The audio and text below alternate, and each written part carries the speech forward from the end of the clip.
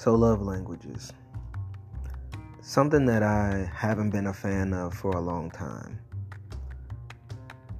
Mainly because of the fact of how people perceive it and how we talk about it.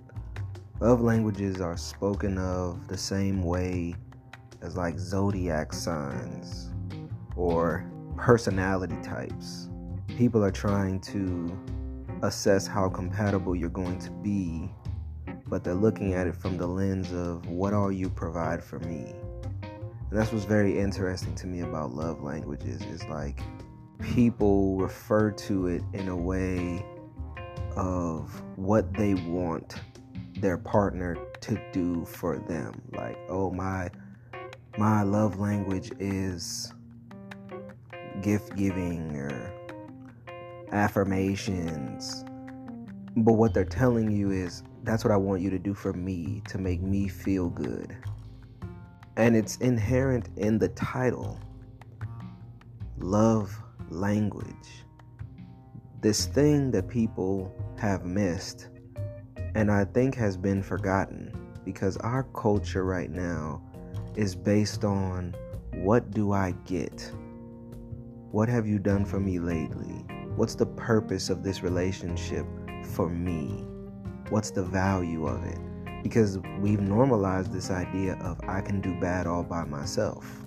This idea of like, if this doesn't serve me, get rid of it. Which I'm not in agreement with. Because not everything is supposed to serve you. Some things are supposed to teach you. And some things aren't for you at all. They're for other people. And that's what I think is missed in the idea of love languages. Because it's supposed to be the way that you speak, the way that you show your love language to others. It's not actually supposed to be about what you get. It's supposed to be about what you give. It's supposed to be about how do you express your emotions to another person? How do you as yourself express to your partner?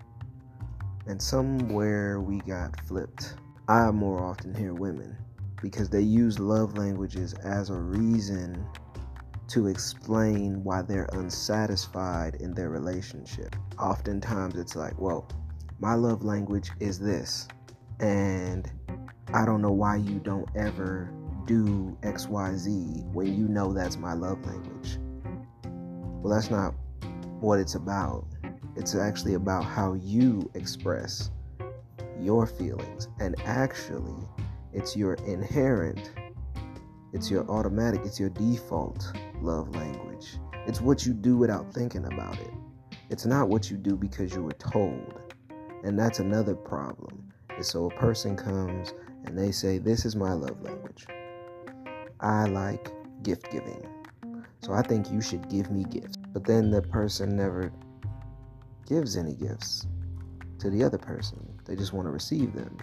You're trying to force a person to use your love language, and it's not their love language. It's not actually supposed to work that way. You're not supposed to force this person to see things the way you do, or feel the way you do, or express the way you do. You're supposed to understand what theirs is. They're supposed to understand yours. But in reality, there shouldn't be much effort to this understanding because it should be automatic.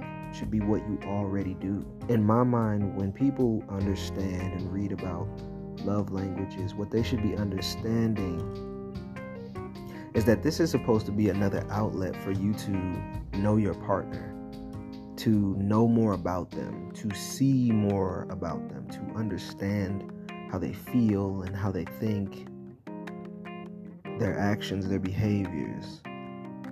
That's all it is. It should be you looking at yourself. Love languages